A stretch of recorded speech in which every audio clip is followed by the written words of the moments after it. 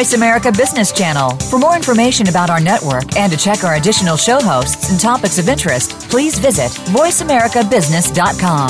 The Voice America Talk Radio Network is the worldwide leader in live Internet talk radio. Visit voiceamerica.com. The views and ideas expressed on the following program are strictly those of the host or guests and do not necessarily reflect the views and ideas held by the Voice America Talk Radio Network, its staff, and management. Like a chrysalis, we're emerging from the economy of the Industrial Revolution. An economy confined to and limited by the Earth's physical resources, into the economy in mind, in which there are no bounds on human imagination, and the freedom to create is the most precious natural resource.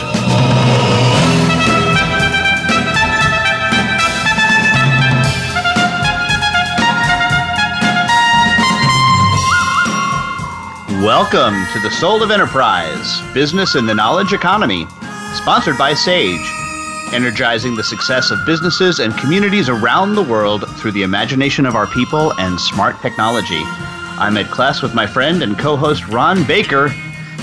And today's show, Ron, we are free riding. I can't wait, Ed. Let's jump in. Yeah, let's jump in. A couple things. First, we're just for those of you who listen to the show on a regular basis and know that we have the great Edgar Winter Band song as our usual rejoiner. We're not going to be playing that today, so don't adjust your sets. Or play with your internet settings or whatever. That is not a mistake. We're challenged right now to be working through some copyright work on that. So we hope to get back to that soon, and we'll let you know how things are going on that. I also want to give a quick wonk alert, Ron, especially to those of you who might listen to the show who do not reside within the United States of America. I got a ton of stuff on U.S. politics. Can't help it. We're a week, 10 days before the election. So to our friends in Australia and Canada and China, wherever you happen to be, unless you're interested, you probably only want to listen to Ron and not me talk today, unless you got stuff on that. But you know, Ed, most of the people in those countries are probably more interested than a lot of Americans are. Yeah, I know. And I will say this, that a lot of the things that I want to talk about with regard to this stuff, it's just because I've been mulling through this the last month or so, and it's more in alignment with our show in that it's about ideas than it is a particular political persuasion, right? I mean, it's more about the ideas of things. Anyway, I did want to give, just because we sometimes do not do this, and we really do want to welcome those of you who listen live to contribute to the show if you're listening live right now. And the number you can call in to do that is 866-472-5790. We don't often get calls, but if you do call in live during the show, I can pretty much bet you we will take that call because we want to hear from you. So, Ron, the first thing I do want to throw out that's officially part of this whole free riding thing is a chart that I came across that was published it was on a website called ourworldindata.org. Honestly, did not do any digging as to try to find out what the source of this or what Our World in Data is all about. The chart. But it is one of the most magnificent charts to show the great enrichment that I think has ever been produced. It actually shows, and this is the thing that really knocks my socks off when looking at this, that in terms of absolute poverty, and I think relative to, let me just quick double check that. Yeah. So the number of people in absolute poverty is now below, in 2015, is now below where it was in 1820. Wow. Right? That's in terms of the total number of people. So there are less than a billion people right now in absolute poverty. This is, by the way, it is based on a consumption level of $1.90 per day, and this is what is long since been known to be that standard for absolute versus relative poverty. Okay, right. Right. By the way, I'm not saying that $2 a day is a joyride. That's not what I'm saying. Okay, it's just that $1.90 is the accepted absolute poverty rate. So there are fewer than 1 billion people in the world today that are in that absolute poverty. And oh, by the way, we went from about 1 billion people in the world to over 7 billion in that time. So the numbers are just astronomical. It's just, it continues to amaze me, and why this is not being shouted from rooftops and why we're not celebrating this on a regular basis. I can absolutely not figure this out at all. It's stunning. Absolutely stunning. It is, Ed. In fact, you took one thing out of my stack. Well, there you go. This was a study by the World Bank, I think. They just came out with this on October 2nd. It reported that 767 million people live in extreme poverty. It's $1.90 a day, as you said. And over the last 20 years, from 1993 to 2013, this number fell by over 1 billion, from roughly 1 in 3 to about 1 in 10. And of course, the biggest declines took place in India and China, but even in other parts like in Africa and whatnot. I'm getting this out of The Economist, but they also pointed out that counting this is kind of tricky, right? There's issues with counting the poor, so a lot of it is statistical extrapolation. Not a lot of it, but some of it is that. But it went on, Ed, to say that, how much would it cost to eliminate global poverty? And the answer was $159 billion. And I think this is where I kind of diverge with this. I mean, I just don't think if we threw money at something, it would solve the problem of poverty. I think there's cultural and spiritual issues there, but it like you said, I think this is the greatest story never told. Yeah, hardly ever told, because we tell it on pretty much regular basis. But as we should. Yeah, no, as we should. But I think just to continue this thought, I watched, I think in the last month, the documentary called Poverty Inc. Have you seen that yet, Ron? I have not, from the Acton Institute. Yes, it's absolutely outstanding and really does a great job. It is really non-political, but just takes a hard, critical look at the industry of poverty, and including charities, right? And I mean, that's correct. That's Father correct. Sirico said that. He said sometimes we're part of the problem here. In fact, Sirico is the narrator. I believe uncredited, by the way, but he is the narrator of this this documentary. But I recognize his voice immediately. Yeah. And yeah, the Brooklyn accent, right? Yeah. But it is really just, it's terrific. And like I said, a balanced look, because they do talk about, the good that some of the organizations are doing, including, Tom's, the shoe company, but the fact that has a devastating impact on the entrepreneurs in those countries as well. So there's this incredible balance that needs to take place, and I think we're wising up to it, because there's no way that any of these governmental programs or charitable organizations can be responsible for this 1 billion person drop, because the numbers just aren't there in terms of what they put in, right? It clearly has to be that people are being given the freedom to succeed. Yep. Even Barack Obama says it's important to remember that capitalism has been the greatest driver of prosperity and opportunity the world has ever known. It's a direct quote. Is that from his article? Is that from his article that was published? In The Economist. Yes, which I've got in my stack. You probably do too. Well, I have to.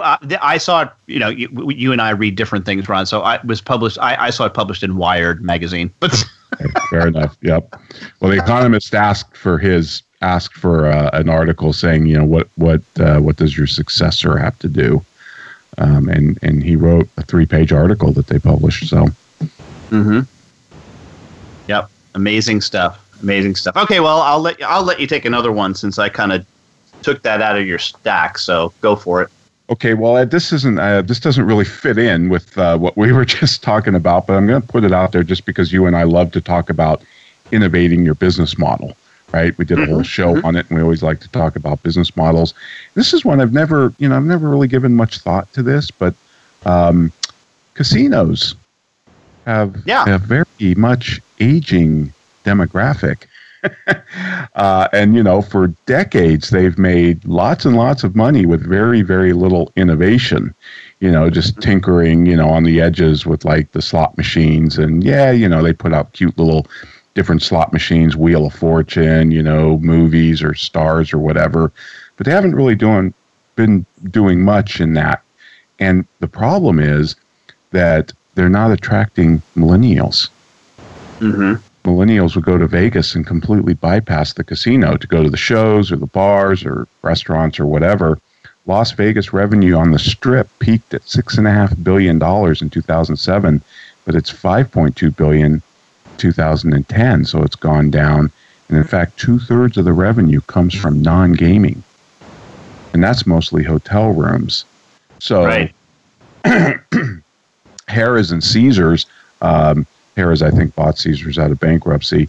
The CEO of Caesars wants to really try and bring in the millennials, and things like gravity-free rooms, virtual reality, where you can compete against others, kind of like video games, but you can bet on it, like how many people do you shoot up, or the accuracy, all different ways to bet.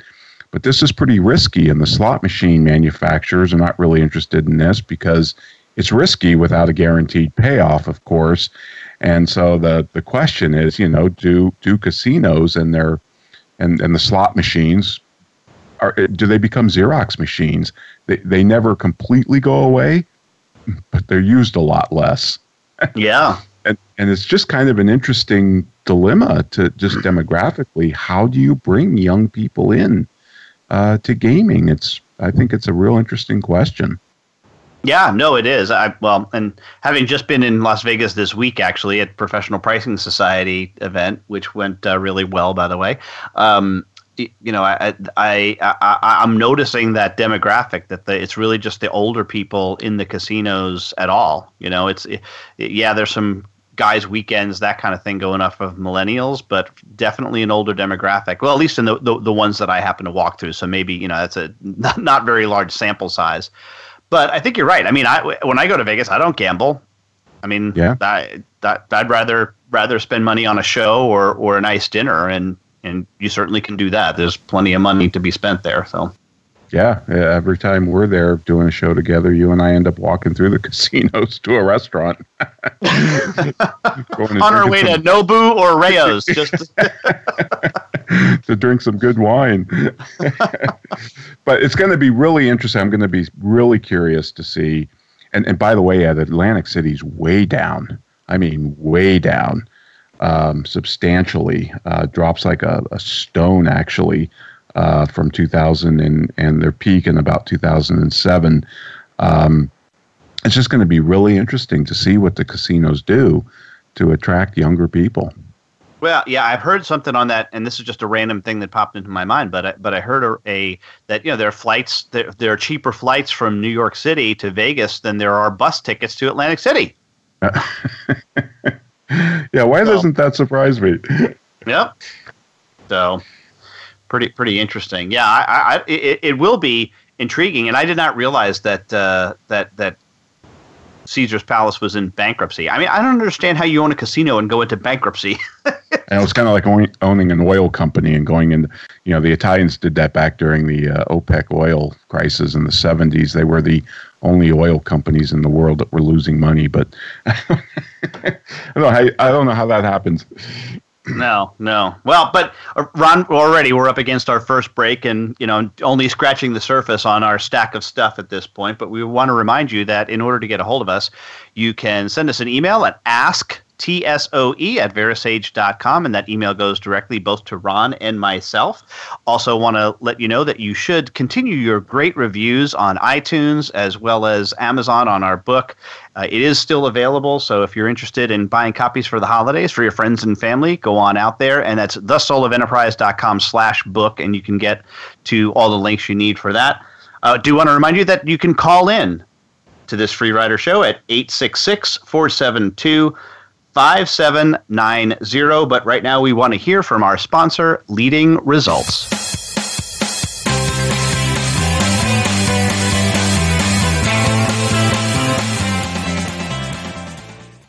Become our friend on Facebook. Post your thoughts about our shows and network on our timeline. Visit facebook.com/Voice America.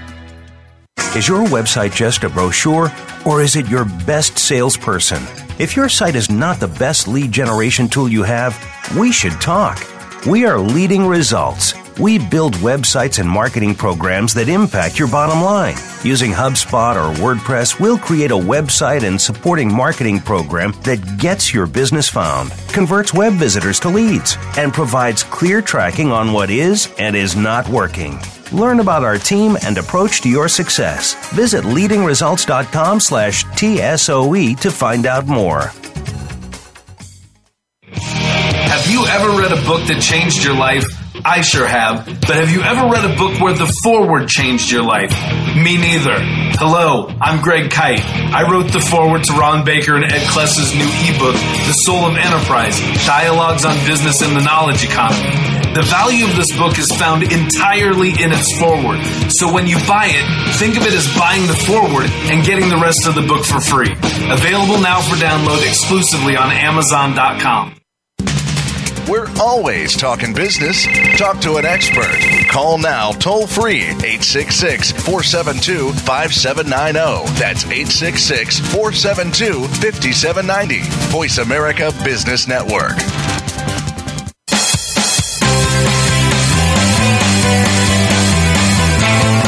You are tuned into The Soul of Enterprise with Ron Baker and Ed Kless. To find out more about our show, visit us on the web at thesoulofenterprise.com. You can also chat with us on Twitter using hashtag AskTSOE. Now, back to The Soul of Enterprise. Well, welcome back, everybody. We're here free riding, and I'd like to give a shout out specifically to Deborah, who I saw this past weekend at a conference in San Jose I was at, and she's one of our biggest fans. She calls herself a stalker of me, but she gave us a terrific review, and she listens to every show, and she's just great. So, Deborah, thank you so much for that. We really appreciate it. And so, Ed, what do you got? Well, first I want to thank you for not mentioning the name of the conference, so we'll just leave it at that. But well, here's the one I want to just quick throw at you, Ron. I don't know if you saw this, but it's very possible we now know we are not alone in the universe. Did you see this? Did see this, yes. There are scientists have heard some hugely unusual messages from deep space and think it's possible it's coming from intelligent life out there.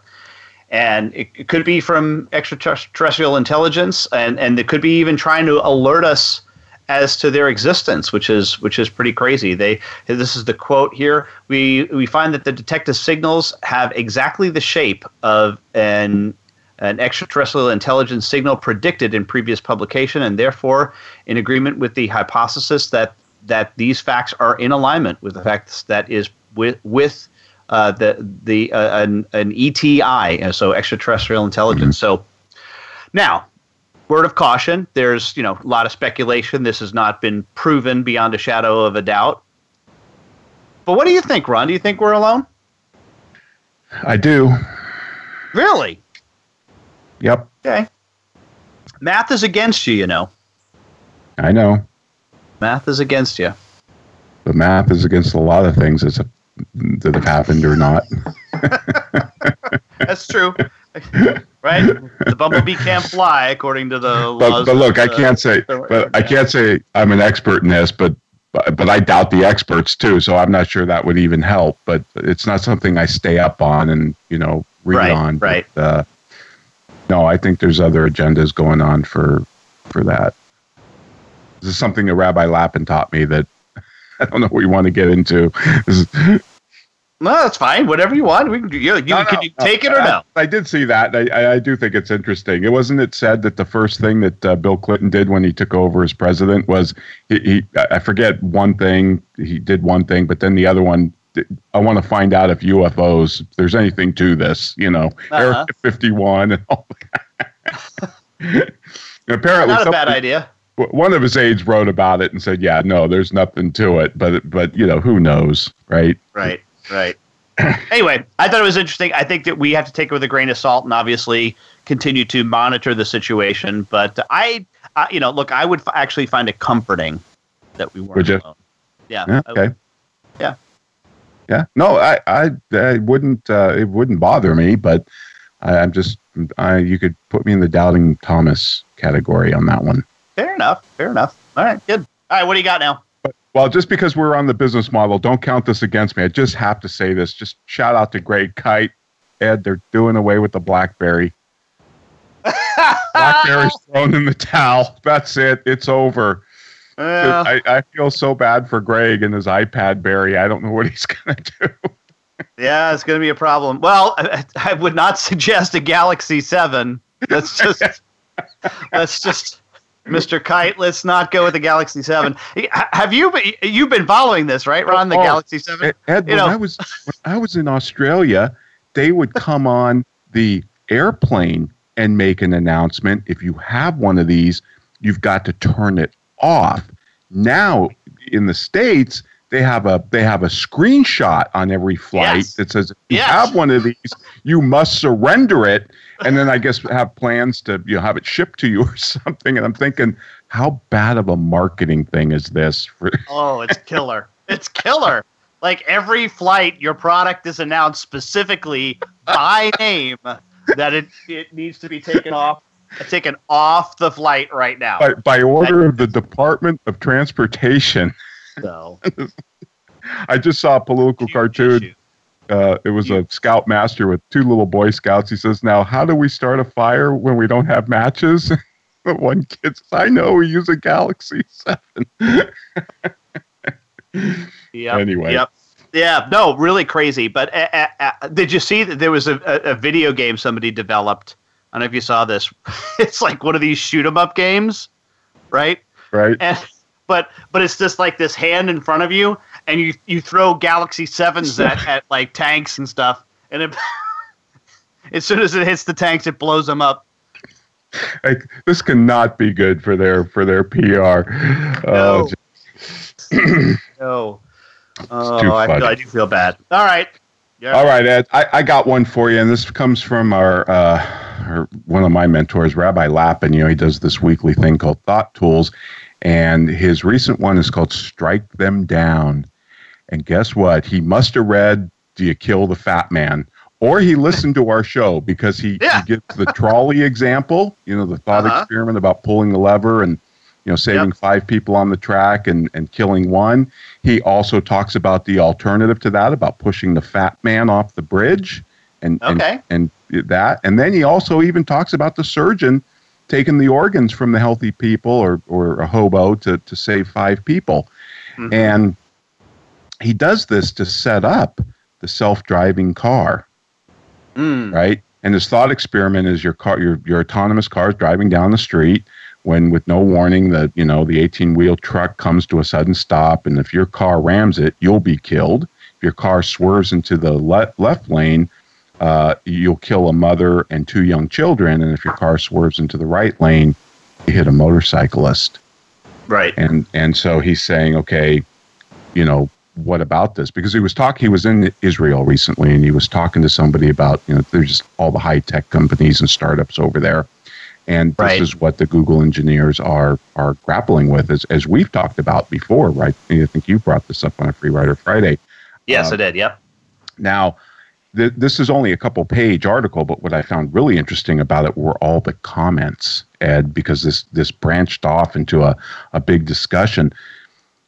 Lappin calls the field of ethics bogus because it's attempting to seize the definition of moral and ethical from God and the Bible, where it has resided for millennia, right? He says ethics. I would expect him to say that, yeah. Yeah, you would expect an Orthodox rabbi to say that. Ethics and morality are obtained not from scientific derivation, but from divine revelation. And that's not my point with bringing up this article. But it did bring up some other issues. He and I just wanted to get your reaction to this. He said, "You are starving. Do you have any moral right to steal a loaf of bread?" And of course, no, right? However, now Ed, this is why I want to run this by you as a libertarian. However, he says, this is Lappin in a comment to this Thought Tools article.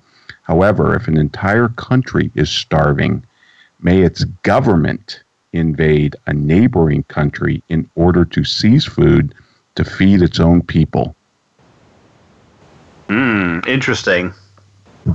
Now, I think I know how you'd answer that, but if you want to answer, go ahead, take a crack. Yeah, sure. I mean, just based on fact presented, I would say that the answer is no, because the initiation of force can only be used where force is used against you. Now, if you tell me that the other nation has blockaded the water from flowing downriver into my into my country so that we can't water our crops, different situation.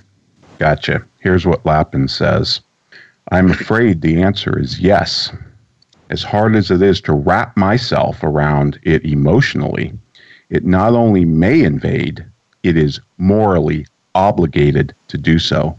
If bombing Dresden in February 1945 saved only one British or American soldier, though it cost the lives of over 20,000 Germans, it was the moral thing to do. And he's talked about this on one of his podcasts on The Blaze. And I suggest folks to listen to it. I'm not bringing this up because I'm pushing Judaism or anything like that. I'm pushing this up because this is a ethical issue, moral issue that you really kind of got to grapple with. And it is very interesting to hear his side. So, but somebody wrote, Ed, in the article or the comments said, well, wait a minute, you never answered the question about the car. What is the car supposed to do? Right? Kill the driver or kill the owner? Right.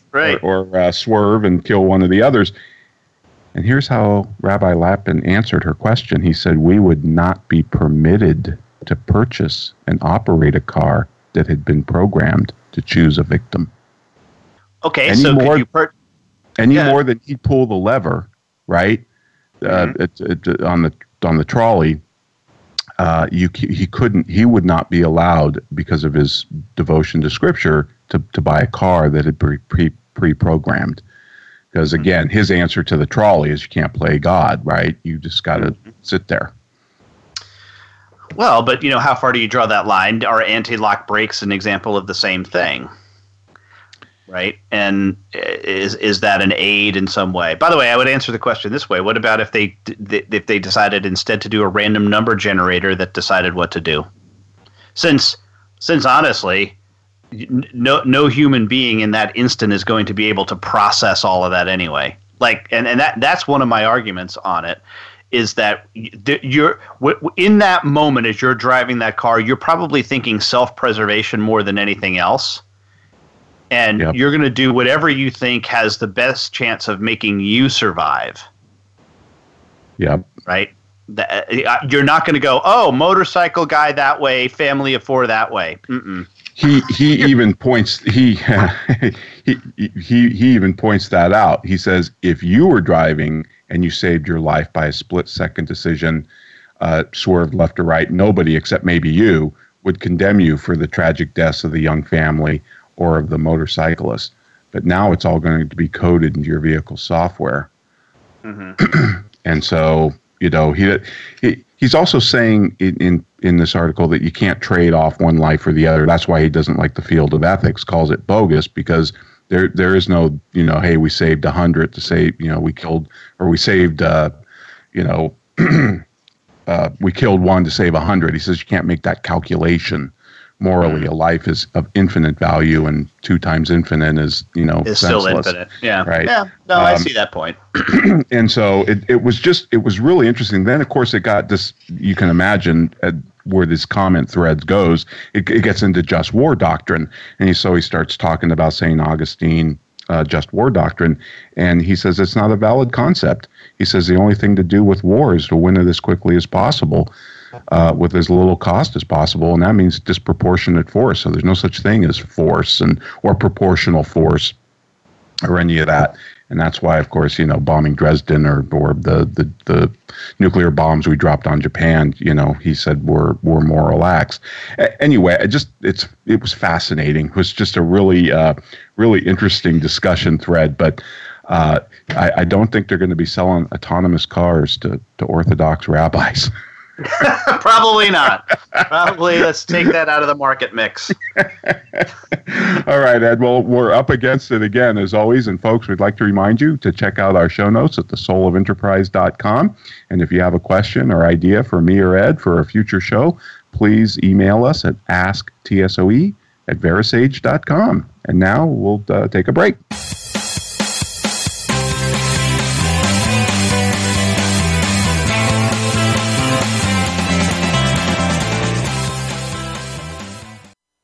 We're making it easier to listen to the Voice America Talk Radio Network live wherever you go on iPhone, BlackBerry, or Android. Download it from the Apple iTunes App Store, BlackBerry App World, or Android Market. Have you ever read a book that changed your life? I sure have. But have you ever read a book where the foreword changed your life? Me neither. Hello, I'm Greg Kite. I wrote the foreword to Ron Baker and Ed Kless's new ebook, The Soul of Enterprise, Dialogues on Business and the Knowledge Economy. The value of this book is found entirely in its foreword. So when you buy it, think of it as buying the foreword and getting the rest of the book for free. Available now for download exclusively on Amazon.com.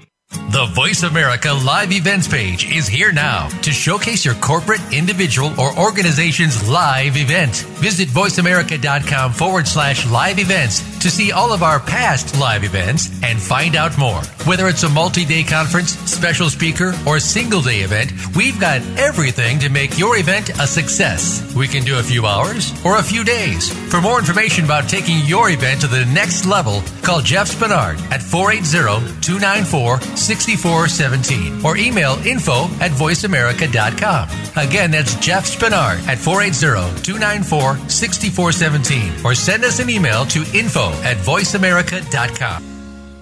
The business community's first choice in Internet Talk Radio, Voice America Business Network.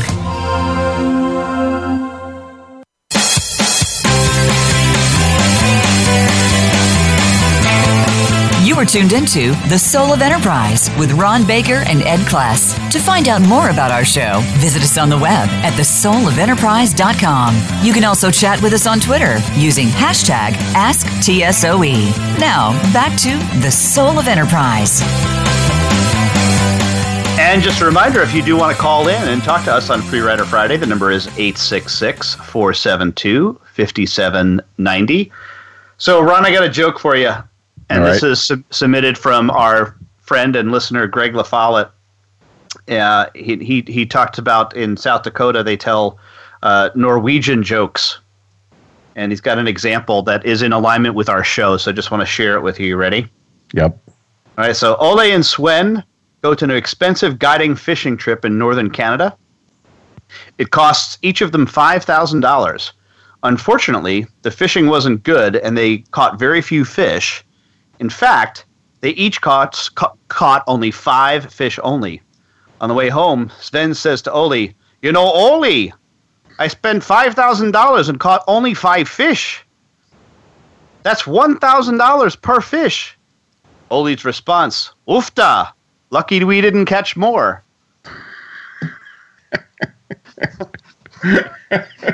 Little cost accounting humor, folks. Well, it's like Dr. Lee, right? Costs have nothing to do with cash. Little cost accounting humor for you. So thanks to Greg LaFollette for that. So that's great. Yeah.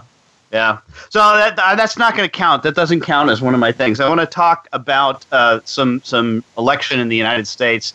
Do you know, Ron, there was a thing that was posted by Apple News, and in 18 states, it is illegal to take a selfie with you and your ballot. Wow. Yeah. Yeah. And we're there. This is actually being fought in a couple of different states right now, including Colorado, where the Libertarian Party is part of the lawsuit. And it just these are recent laws. These are recent laws, right? Yep. Fascinating that we have state legislatures spending their time on this. Well, and that's where I wanted to go with this, and that is I just did a post earlier today on this whole election. My basic premise is, and you're probably not going to like the opening line, which is, look, well, Gary Johnson is not going to be the next president of the United States, and I've come to grips with that. I'm hoping he gets 5%, but he's not going to be the next. But neither is Donald Trump, and we need to get used to the fact that Hillary Clinton is going to be the next president. Also, the fact that she is not going to get any honeymoon, absolutely zero. There's more stuff comes out and stuff. More came up today about the FBI is reopening the investigation into the email situation. We are just in for an absolute mess. There's going to be calls for her impeachment possibly before she even gets sworn in. Well, then let me ask you this, Ed. Do you think if that scenario plays out, Hillary wins, do you think we'll still have divided government, or do you think there's an opportunity that the Republicans are going to lose either the Senate or the House or both? Well, they might lose the Senate, House, or both, but I don't think that they're going to lose 60 seats for sure. So they'll at least have the filibuster in the Senate, which I do think it's very possible that as a result of that, they don't approve any Supreme Court justices. And but my whole point in the post is that we're coming now to what I believe is a potential turning point. This is, I believe, the result of voting the lesser of two evils for the last couple of decades, and that fault here, the center problem is the two-party system, the duopoly, that has become an oligopoly. And I also make my point that will any of us be surprised when Jeb Bush runs in 2020 on a "See, I told you so" platform, right? Will any of us be surprised when Chelsea Clinton runs for U.S. House or Senate? Right? This is the duopoly has become oligopoly in my opinion, and it just gets entrenched by some of these state laws like selfie ballots. And the other thing that I wanted to bring up, which this is real wonky, that's why I gave the warning earlier today, this whole notion of faithless electors and how certain states bind, even though it's not in the Constitution, the electors to whoever gets the majority of votes in a particular state. Mm-hmm. And that was never the intent of the founders. It's clear that that's not the intent. Right. But yet it's entrenched in the election laws and election codes of what's going on, and it's just a fascinating thing that I think we're starting to see that the breakup of that. And I told someone earlier today that I'm paraphrasing Milton Friedman here, but I personally feel that my role is to keep the ideas of liberty and freedom alive. So when the politically impossible becomes the politically inevitable, they're still around. Yeah. No, I agree with that. I mean, our system is kind of, it devolves into two parties because of the math, no matter what you do and no matter who the two parties are, right? You could talk about replacing Republicans or Democrats with a new party, but you'd still end up with two eventually. If you keep first past the post as the election system. Yes. Yeah. Yes. Right? So, and that's one of the things that I would really like to see changed is some kind of a system where you have either approval voting or a rank order type system. Right. Do you think in this election you'll see deliberate split voting? I just read an article by Michael Barone, and he's a phenomenal poll person, right? He's the guy that analyzes the elections county by county. And he can tell you how they voted, in elections going all the way back. And he says it's pretty common for the electorate to deliberately split up its vote, give one party the president and give Congress, to the other party. Do you think that's likely here? That there's going to be split party votes? Yep. Deliberately. I do. Deliberately. I do. I do. I think there will be. I think that it's probably happening more frequently than it has in the past. Of course, again, there are state laws, including in Texas, which really do which try to stop that. Right? I don't know if you have in California. I'm only up on Texas, but we have straight ticket voting where you walk in, hit Republican or Democrat or Libertarian, and walk out. Right. Right. And I think that's a huge problem. I really do. I would like to see, first of all, get rid of straight ticket voting as a first step. But then I even think we should eliminate the party names. And I don't think it's too much to ask someone to educate themselves as to who they actually want to vote for and learn the person's name, rather than just looking at their party affiliation. Yep. Yeah, interesting. Well, on some local races like school boards, you do kind of have to do your own research to find out. They're nonpartisan. Mm-hmm. Yeah, mm-hmm. Yeah. And we do not have straight ticket voting, Ed, in California. I don't. Well, and that which does bring up another point. And what happens? I don't know if this happens in California with these nonpartisan races, but guess who wins the majority of them? Aaron Abel. Right? I mean, yeah. Seriously, that's the people they vote at the top, and that's it. They hit, vote for 3. Okay, 1, 2, 3, boom. The AAA painting company, right? That's right. You're first. So, which leads to there's why we have to have some kind of electronic system that randomizes it, right? And presents them in different orders to different voters, so that you're not just doing that. I think that would be a good thing.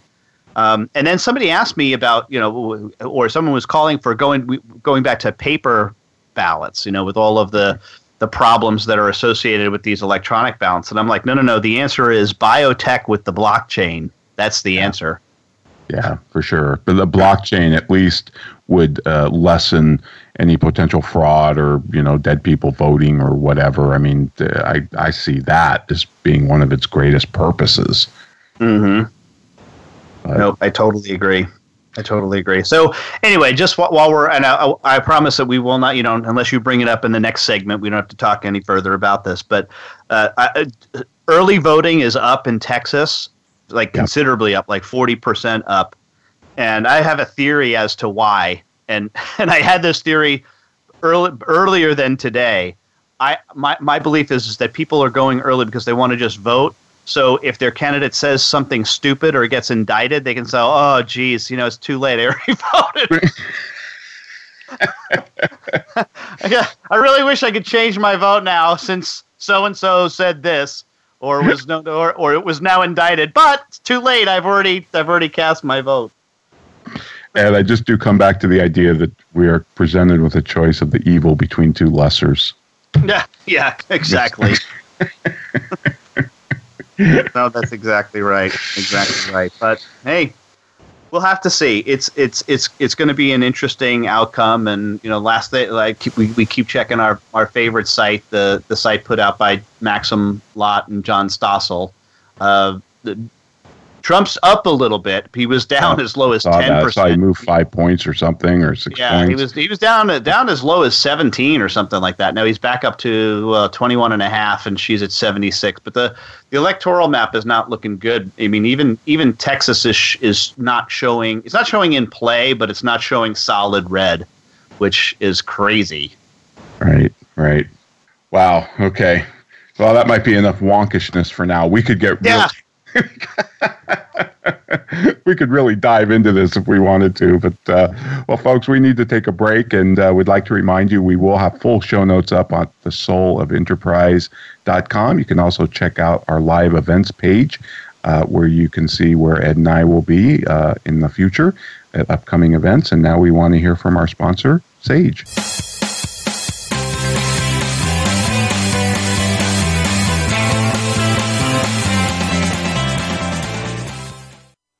follow us on Twitter at VoiceAmericaTRN. Get the lowdown on guests, new shows, and your favorites. That's VoiceAmericaTRN. 4 new employees, a 20% increase in revenue. Being one of the 9 million women business owners in the U.S. These are your proudest numbers, your landmarks of growth and success. Sage helps you achieve business milestones with cloud and software solutions that lead to deeper financial insights. Believe in your numbers. See what Sage can do for your business. Visit BelieveInYourNumbers.com today. Have you ever read a book that changed your life? I sure have. But have you ever read a book where the foreword changed your life? Me neither. Hello, I'm Greg Kite. I wrote the foreword to Ron Baker and Ed Kless's new ebook, The Soul of Enterprise, Dialogues on Business and the Knowledge Economy. The value of this book is found entirely in its foreword. So when you buy it, think of it as buying the foreword and getting the rest of the book for free. Available now for download exclusively on Amazon.com. We're always talking business. Talk to an expert. Call now, toll free, 866-472-5790. That's 866-472-5790. Voice America Business Network.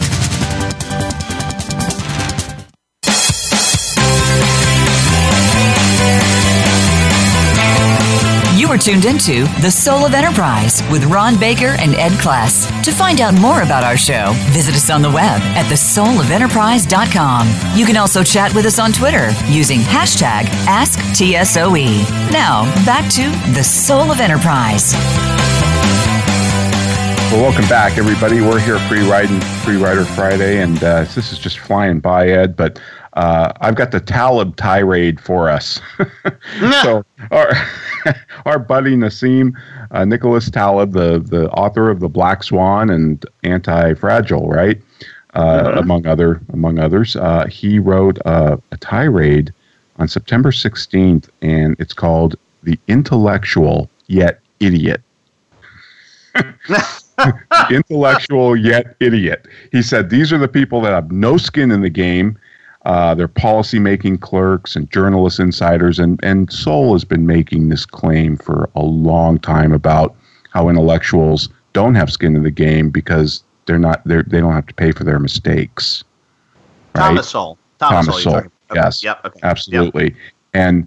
And this is a rant, and I have to say it's beautiful, and I love it. And Taleb, he says, these intellectual yet idiots are telling the rest of us what to do, what to eat, how to speak, how to think, and who to vote for.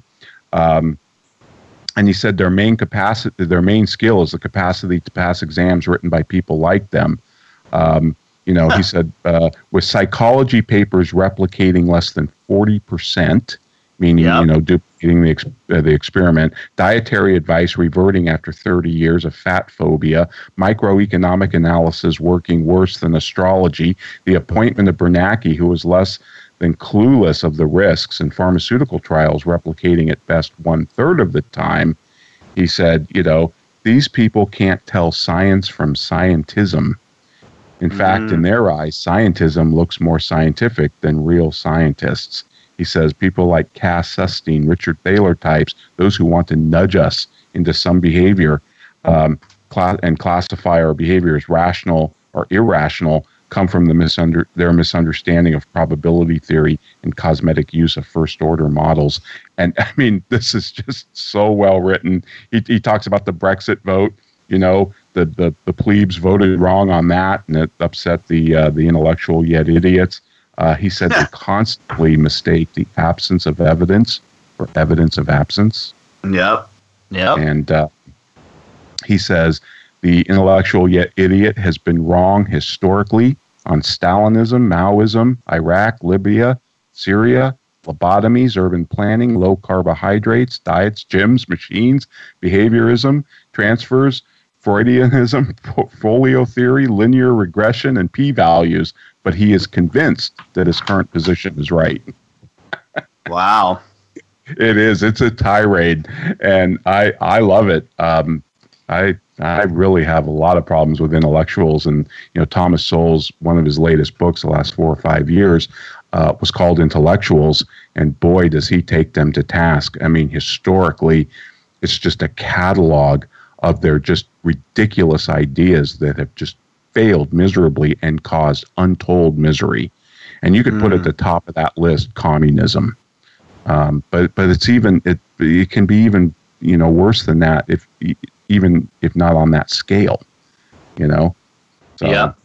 I really appreciated this rant from Taleb. And anything the guy writes is usually very thought provoking. Right. No, good stuff. Good stuff. Well, on the subject of intellectuals and idiots, you probably don't even pay attention to this, and I gave a shout out to Greg LaFollette earlier, so I'm not going to worry about talking about baseball now. But the guy who announces the World Series, a guy by the name of Joe Buck, he also does a lot of the Super Bowl games. He's the main play-by-play guy for Fox, and he is clueless. It's really, and so just a couple of Buckisms, right? One, there was a pop out the other night to first base, foul ball was a guy caught it, and he goes. And, first baseman's name, which I'll leave out because it's not flattering, goes, squeezes out number 2. And I'm just like, what is wrong with you? Right? and then the other one, he says, so-and-so, again, leaving the player out of it because it doesn't matter, good swing by so-and-so. He'd sure like to have that one back. What? Was it a good swing, or did he want it back? So the history of this guy is basically this, Ron, is that this guy, it was the son of Jack Buck, who is an absolutely incredible, an incredible announcer. And if you may remember, like one of his most famous calls is Kirk Gibson's pinch hit home run when the guy could barely stand. And the radio call was, "I don't believe what I just saw," right? A really famous, absolutely fantastic call. Well, right. Joe Buck was the announcer when David Tyree caught the ball on top of his head in the Super Bowl a couple of years ago. Mm-hmm. Right? If you listen to that call, like it's as if Peyton Manning escapes trouble, throws down the line. Oh, first down. It's just like, are you watching the game, Joe? Are you watching the game? All right, so there you go. There's my rant on. And the only reason why this guy Joe Buck is involved in this is because his dad was good, and he does have a deep, resonant voice, but he is way too in love with the sound of his own voice, and it drives me crazy. Anyway. Right. Wow. Okay. Thank you, Ron, for giving me the opportunity to get that out. I feel much better now.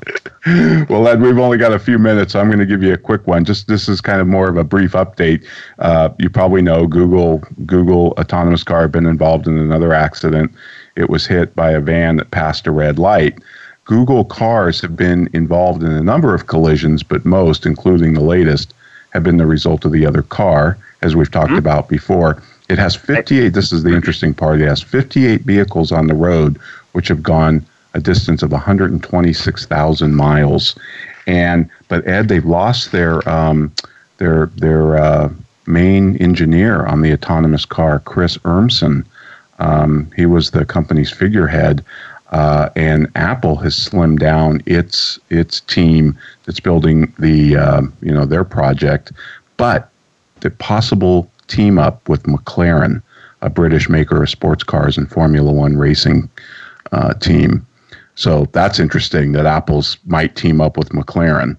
The other thing that I found very interesting is 2017 Volvo, which is working with Uber to get cars to drive themselves, will be, they say they'll be able to give to a select group of motorists an autonomous car. And Ford said it would launch a fully autonomous car without steering wheel or pedals by 2021.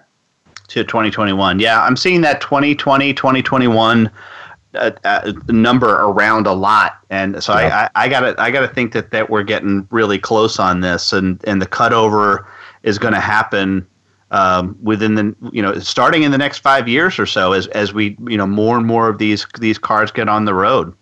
I think it's great. I disagree with Rabbi Lapin. I'm all about it.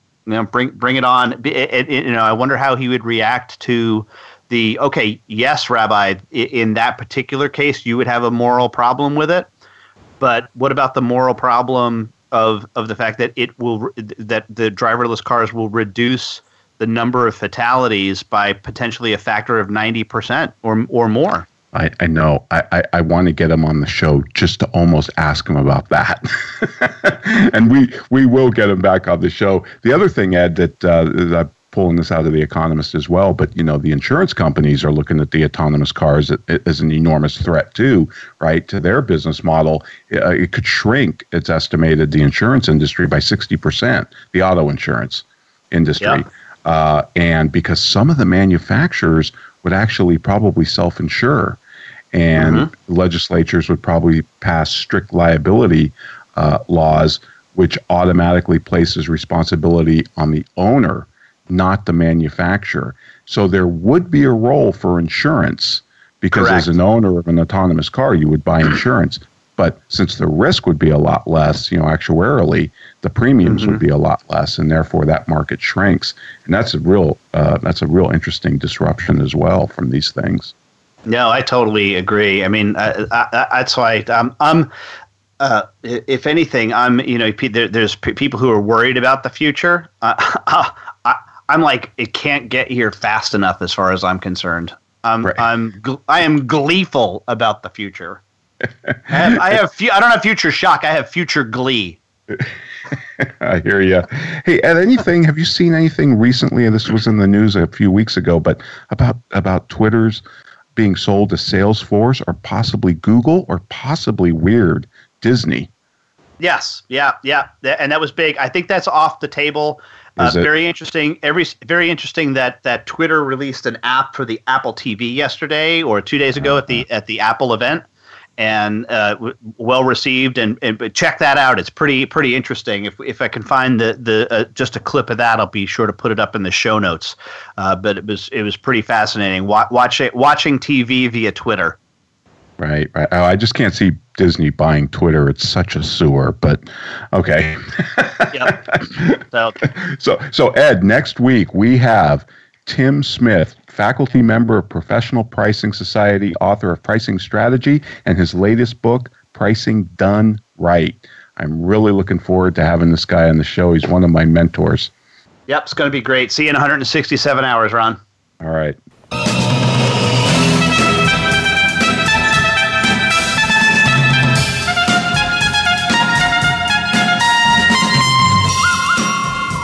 This has been The Soul of Enterprise, Business in the Knowledge Economy, sponsored by Sage, energizing the success of businesses and communities around the world through the imagination of our people and smart technology.